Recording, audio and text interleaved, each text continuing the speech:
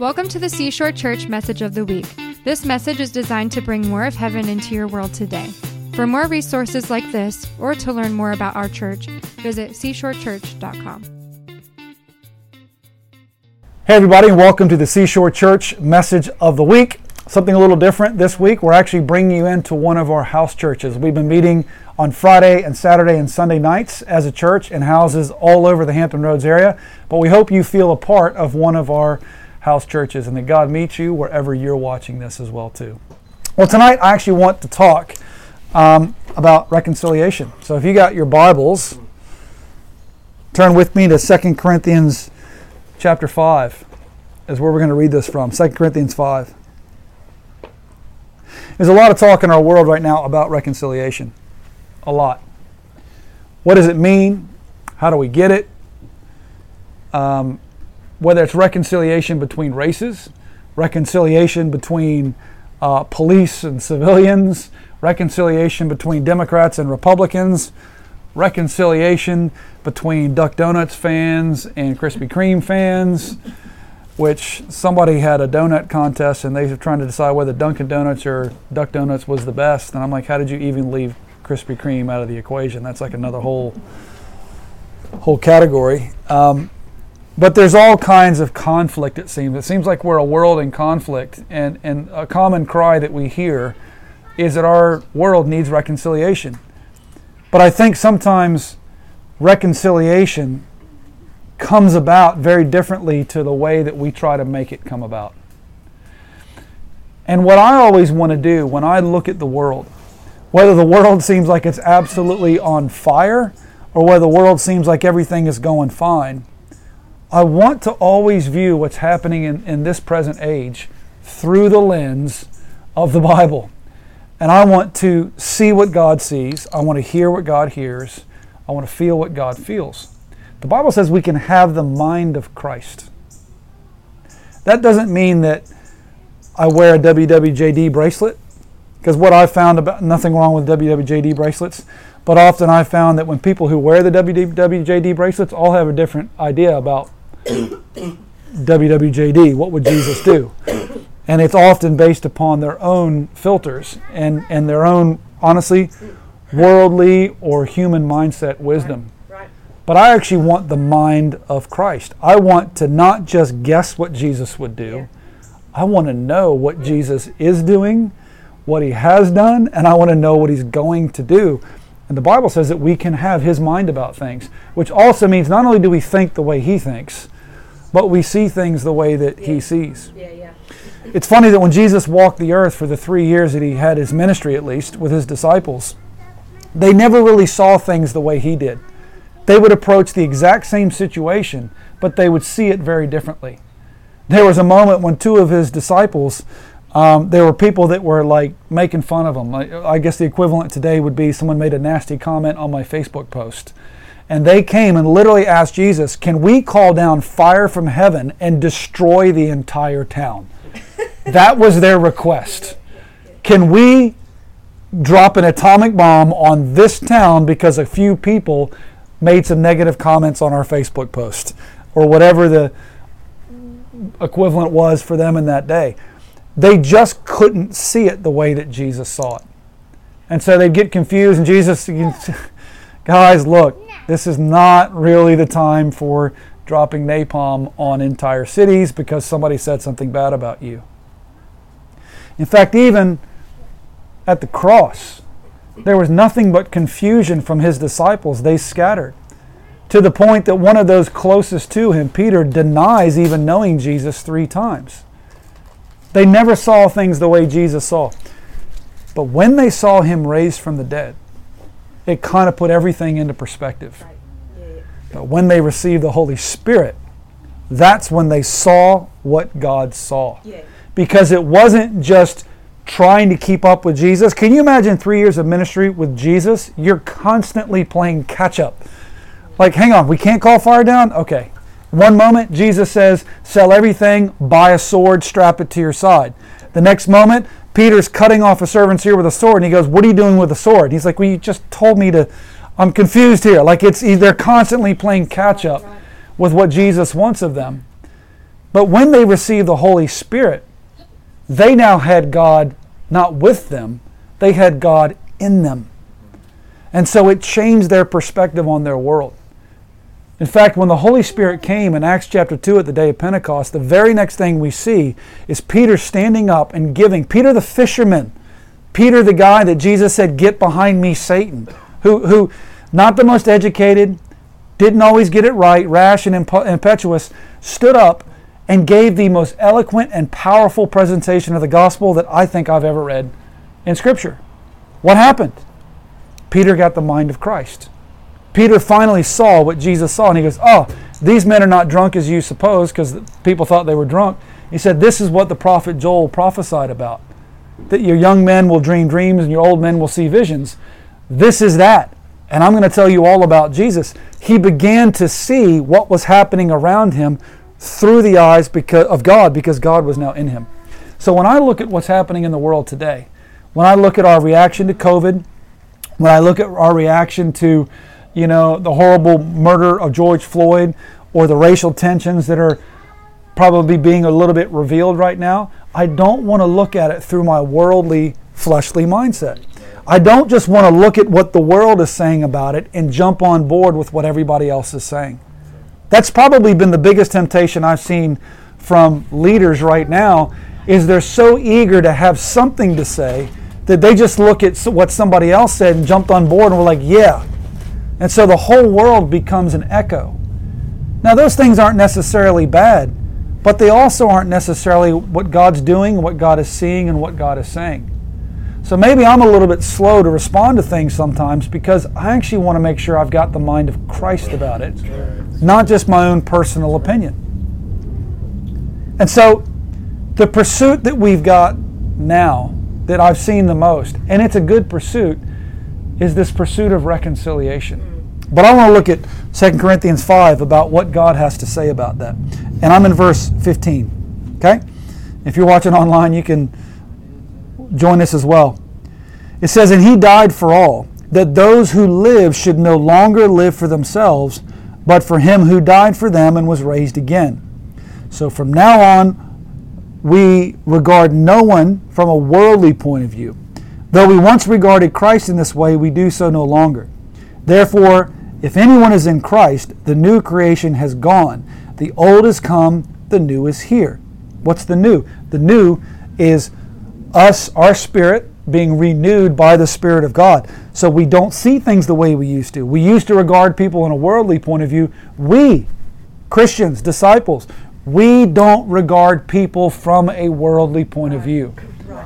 And I think it's tempting for a Christian to go back to that worldly point of view, to interpret our world and to view people through the worldly point of view. But I want the mind of Christ. Yeah. Then he says, "All this is from God, who reconciled us to himself." Who did God reconcile us to? Himself. That was not a rhetorical question. It's okay.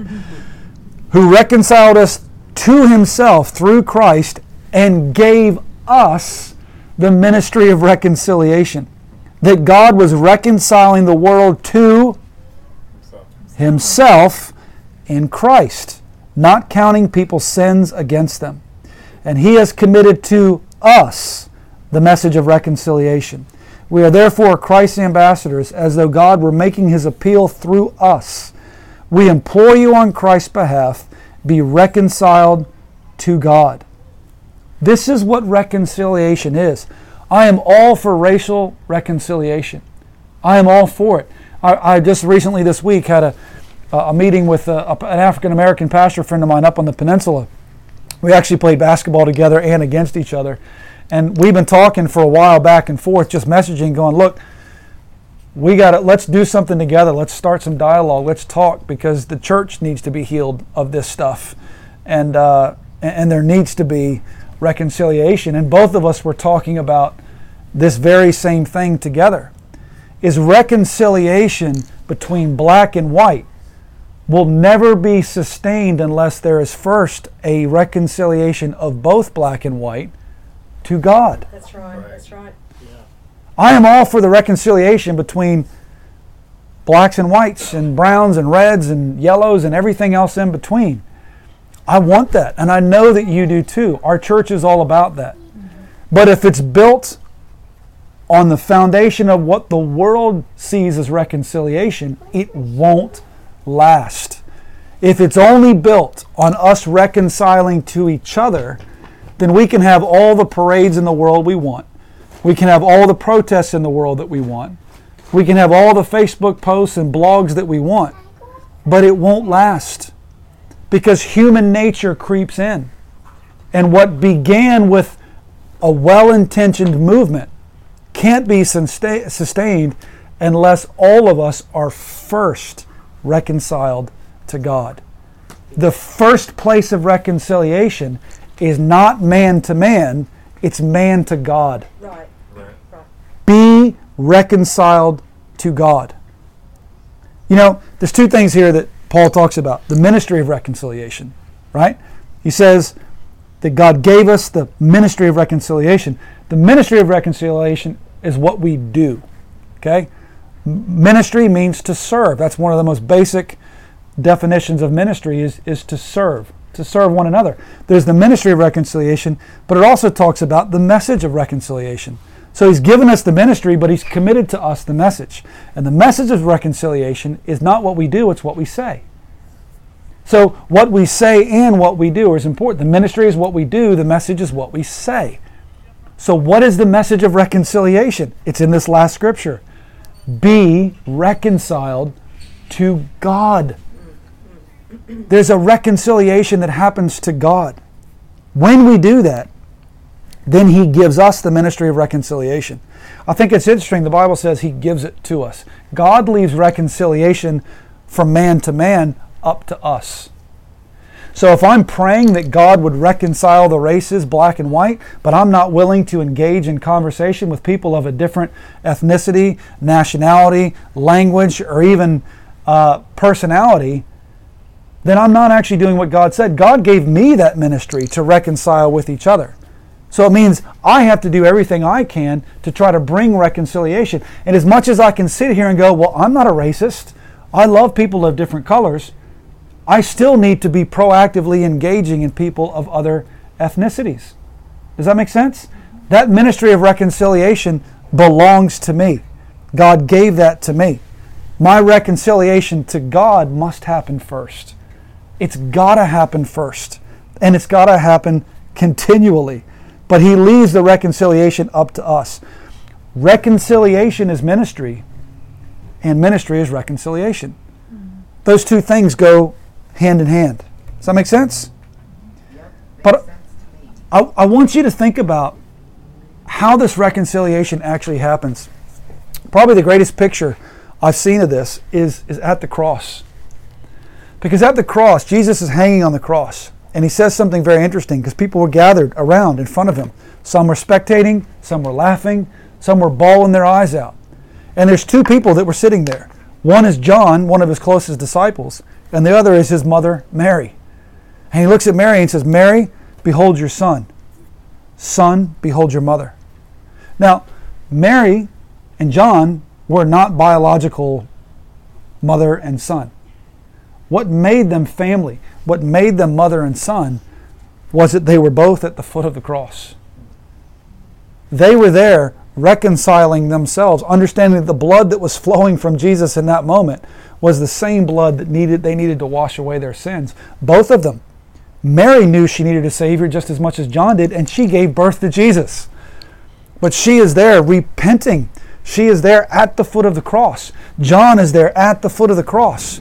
Jesus doesn't say, hey, Mary or Mom, you're going to have to, Ema, that's the word they keep using in The Chosen. I love this series, The Chosen. He doesn't sit there and say, Ema, go find somebody else to take care of you. I'm not going to be here. He looks at who's there. Yeah. Who's here? Who's repenting? Who is at the foot of the cross receiving what I'm pouring out? Because they've reconciled to me, they can now be reconciled to each other. The thing they had in common was that they were both at the foot of the cross. There was even a Roman centurion who put Jesus on the cross, that when he saw the power that went out on the day of his death, said, surely this man was a son of the gods. He is as much a part of this family thing as John and Mary are. Yeah. Because he has reconciled himself to God. And because of that, they can reconcile to each other. What makes us brothers and sisters is not that I call you, hey brother, hey sister. It's because we have the same blood flowing through us. The blood of Jesus that flows in me also flows in you. What makes Carolyn and I brother and sister is that we have her blood and her DNA and my father's blood, that's my mother, flowing through us. That makes us brother and sister. Spiritually speaking, we have the same blood flowing through us. Paul writes later about what makes up the family of God, and he was writing to Jewish Christians who were keeping out Gentile believers from the church. Because these Jewish believers, called the Judaizers, were telling people it's not enough just to believe in Jesus, you also have to be circumcised, you got to follow these Jewish rules and regulations. It's not good enough to be Christian, you also have to be Jewish. And Paul lights them up and says, no. You are children of Abraham, not because of your bloodline, you're children of Abraham by faith. He says, because Abraham believed God and it was credited to him as righteousness. So your faith in Jesus is what makes you also the seed of Abraham. It also makes you his descendants. And what Paul is telling them, because this was what you're experiencing now between races and the tension that's happening right now, was just as strong, if not stronger, between Jew and Gentile in the early church. And Paul says, you're both brothers. And you're not brothers because of what you look like. You're not brothers because of the rules that you follow. You're not brothers because of your bloodline. You're brothers because of your faith. It's the blood of Jesus that unites you together. And when they were both reconciled to God, then there can be reconciliation to each other. And that's what Paul says. The message of reconciliation is not, hey, would y'all work this out and do church stuff together? It's be reconciled to God. You know, I'm all for understanding, right? Understanding is great, but adoption is better. It's better. And we're all adopted into the family of God. And there's no doubt that racism is a worldly point of view. It views people through the lens of the world. God never created racism. In fact, when God created Adam and put him in the garden, he gave him dominion over all of the animals, all the fish, even the weather. Adam had dominion over all of that stuff, Adam and Eve together. But God never gave one human dominion over another. That's right. True. That happened when Cain kills Abel, and now all of a sudden sins come into the world, and part of the consequences of that led to murder, slavery, all kinds of things. So God eventually, it became so bad, he cleans the whole earth with a flood. Then Noah and his family emerged from the ark, and he gives Noah the exact same covenant that he gave with Adam. Be fruitful, multiply, take dominion. And the promise was for Noah and his sons. But then sure enough, one of his sons decides to break the promise, and Noah, not God, Noah curses the son by saying, your sons will be a slave to your brother's sons. God didn't say that, Noah did, right? You got to understand that any kind of slavery, bondage, subservience, discrimination is a result of the curse. It was never a result of the plan. And I never want to view other people through the lens of the curse. I want to view people through the lens of the promise. The promise for Abraham is, I will bless all nations through you. And so I'm not necessarily trying to get back to the garden, but I want to make sure that when I'm viewing God's intention, I'm viewing it through the promise he made to Adam and the promise he made to Noah, not the way they ended up screwing it up later on. Racism is a worldly point of view. When you view people as the world does, when you regard people from a worldly point of view, you are looking at them through the lens of the curse. I don't want to look that way. Viewing people through the lens of the curse means you see somebody in a wheelchair and go, well, that's a shame. I guess that just happens sometimes. No, that's the lens of the curse. I want to view through the lens of the promise. You can be healed. In Jesus' name, you can be healed. Don't regard people in a worldly point of view. But to end something like racism, I do think the church has to intervene. It happened in the civil rights movement, and it's happening again now. I do think it's our responsibility to intervene in those times, but our intervention doesn't come just through a Facebook post and just through conversations with people of different races. It comes through revival. Right. Revival is what will end racism in this nation. I'm all for police reform. I'm all for protests. But it will not be sustained if this nation does not get on their knees and repent before God, both black and white and every other race.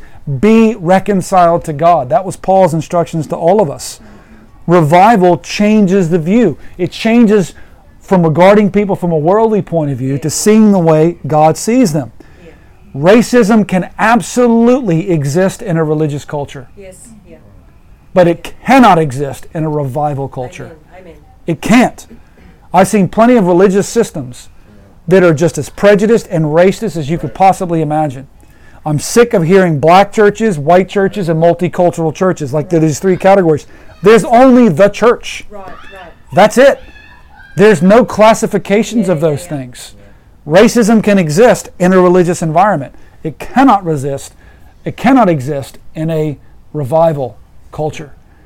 That when we confess and repent and forgive and repeat, confess, repent, and forgive, we get God's Spirit in us. And I promise you, God's Spirit is not racist. That's right. Yeah. And when His Spirit is flowing through you, you see people the way that He sees them. Yes. It'd be foolish to say God doesn't see black or white. He created black and white. He sees it, but they're all sons and daughters. They're all a part of the family. It'd be foolish to say that we're all the same, but we do all have the same blood within us.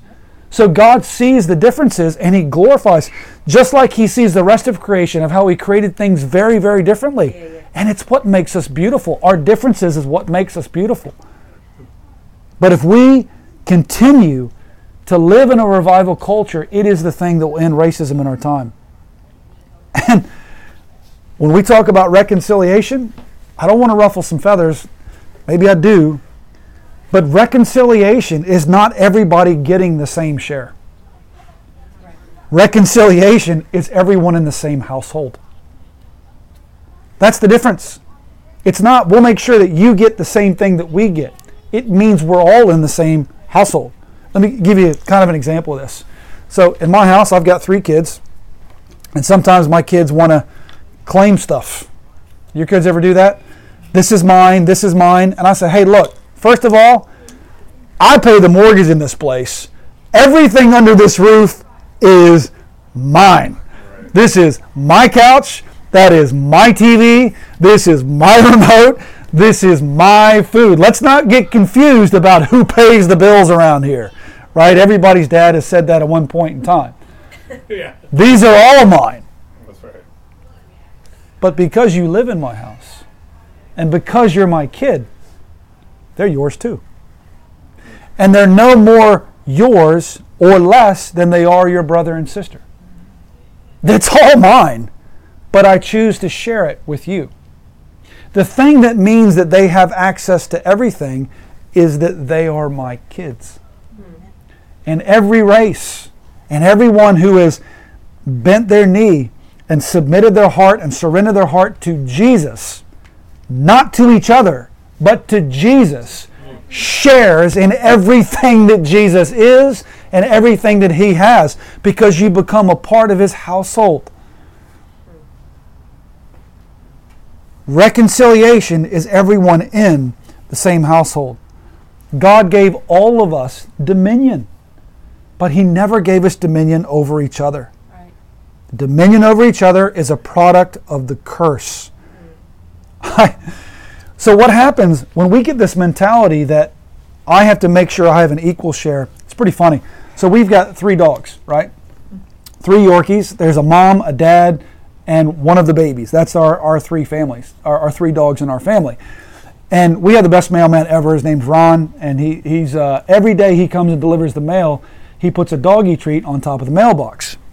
Here's the problem. He puts one doggy treat on the top of that mailbox. And listen, I do like my dogs, but I do like to play some games with them. So sometimes I'll divide the treat into 3. Sometimes into 2. Sometimes just 1. Just to see how these dogs react. Because they know when I come in from the mail, someone's getting a treat. And it better be me. And the same thing happens every time. They are begging and pleading and scratching over it. And the same thing happens every time if I do the 1. If I do the 3, they're like, what do you think they're going to do? If they see 3 of them down there, what are they going to do? Which one's the biggest? That's the one I'm going to go for. But if I do 1, who do you think gets the 1?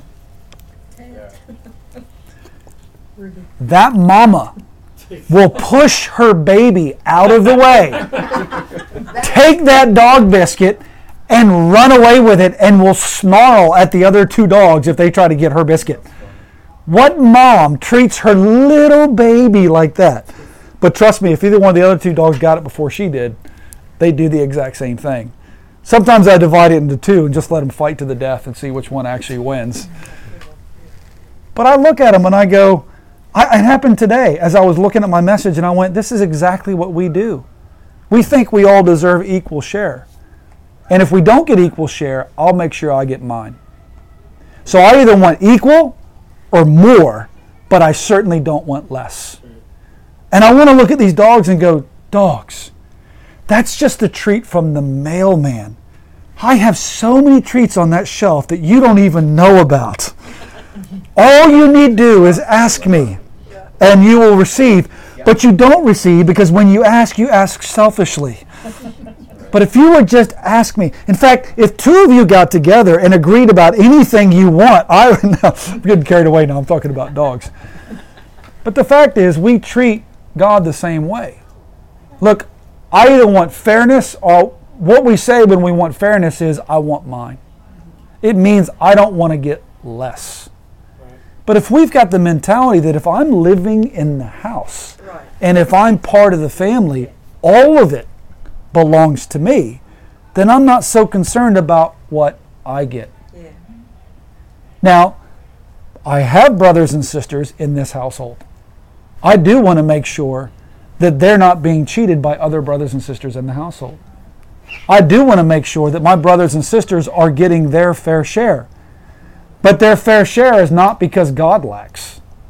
It's because somewhere along the line, maybe one of the brothers and sisters decided that they should get more than the other. But sometimes the message of reconciliation is not to go to the other brother and make him give it up. Sometimes you just got to go back to dad. That's what my kids do. If my kids get cheated, they first argue with each other, but then they come to me or they come to mom, and then we'll resolve it. And sometimes what happens when I see one kid get cheated, do you know what happens when dad notices?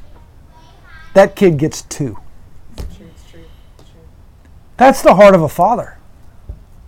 But I want them both to be reconciled to God. I want us to be reconciled to God before we get reconciled to each other.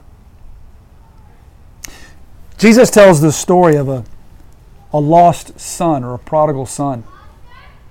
And he runs away, spoils or spends all of his inheritance he got from his own father. But he comes to the end of himself and comes home and just wants to beg to be one of his dad's hired servants. And the dad welcomes him with open arms. And what he didn't realize is, the father kills the fatted calf and puts a ring on his finger and a robe on his back and has a big party for him. He thought the father would just treat him like a servant. What he didn't realize is you're still as much a son now as you ever were. But the problem is that prodigal son had an older brother who never left home. He always did what was right. He always made sure that he did the work he was supposed to and was probably making up for the work his brother was supposed to be doing but was out partying. And when he saw the reaction of the father towards the younger son, he got mad. And the father runs out to the older brother and goes, "Why haven't you come to the party?" He says, "Well, I heard you threw a party for this guy that just spoiled all your wealth. I'm not coming to celebrate that." And the father tells him, "Didn't you know that you were in the household? I was always with you, and you could have thrown a party anytime you wanted. My whole household is yours. Why are you worried about what your brother gets when you live in my house and everything under this roof belongs to you?" That's the kingdom. God has given us the keys to the kingdom. He's given us access to healing, salvation, and deliverance through the blood of Jesus. If we really want to see revival, and we really want to see reform in our nation, it starts in the hearts of men. Right. It starts in our own hearts of being willing to let God in. Then it moves to the structures of government and entertainment and society. But it's got to start with us. The best way we can see the reconciliation between races is for us right now to reconcile ourselves to God. God, I again come before you. And if there's any unclean way within me, if I have regarded people from a worldly point of view, that's what racism is. And I'm not calling anybody racist. But if there's anything in me that has seen people through a worldly point of view, God, would you purify that and give me your lens that I can see what you see? God does not have an us and them mentality. So we shouldn't either. One of my favorite stories to read about is about the Azusa Street Revival. What a wonderful move of God. I haven't been there. I didn't realize it's right in Skid Row in LA, of where this massive revival happened right at the turn of the 19th century into the 20th century. There was a massive revival that happened in Azusa Street in California. Huge revival. And one of the things that one of the writers talked about, who was a part of this revival and was actually praying it in, it said that the color line was washed away in the blood. The black and white were worshiping together. Do you know that just before the Azusa Street Revival was one of the worst massacres, racial massacres our country had ever seen, where something had happened where somebody blamed a black person for committing a crime, actually touching a woman in an elevator, and I think the person was innocent anyway, and there were mobs of white people that went into the black neighborhood and burned the whole town down and killed tons of people. Like if that happened today, you can't imagine the whole country would be turned upside down. It was one of the worst massacres ever. And very soon after that is when the Azusa Street Revival happened. Now you talk about a rift between cultures, that's going to cause a rift, is that kind of a massacre. But what happened is both black and white reconciled to God, and then they came together and reconciled with each other. That to me is what revival is all about. That's what reconciliation is about. God has given me the ministry of reconciliation, but God has also given me the message of reconciliation. I want to do everything I can to reconcile myself to my black and brown and red brothers and sisters. But I want to make sure that I understand it begins in my own heart of reconciling myself to God. And it means proclaiming the message of reconciliation, that all of us need to be reconciled to God. If we do, we get His mind in us. We don't regard people from a worldly point of view. We see them as He does. We see them as either lost who need to know Jesus, or those who are in the family and are our brothers and sisters, but we don't have an us and them mentality. If we do that, I honestly believe this country can be healed. The answer to the fractures that are happening in our nation today are not more meetings and more parades and more protests. It's a reconciliation to God. And even if you're watching today, I pray that if you've never reconciled your own heart to God, this can be your opportunity to do that. That just means praying a simple prayer of asking Jesus into your heart, asking Him to forgive you of your sins, thanking Him for dying on the cross for you so that you could be made the new creation that Paul talked about. And if you'd like to do that, I just want to pray a quick prayer for you. We're going to pray it here together, but I want you to pray with me as well too. Say, Dear Jesus, thank you for dying on the cross for me. I receive your forgiveness. I confess that I'm a sinner and I need you. Come into my heart. Purify me from the inside out. In Jesus' name. I am a son/daughter. Fill in your spot. I am a son of God. Thank you, Lord. Amen. Amen. God bless you. If you prayed that tonight, today, whatever time it is where you are a new creation in Christ. The old is gone. The new has come. God bless you, and we'll see you again back here real soon. Thank you for joining us today. For more resources like this, or to find information about our weekly services, visit seashorechurch.com.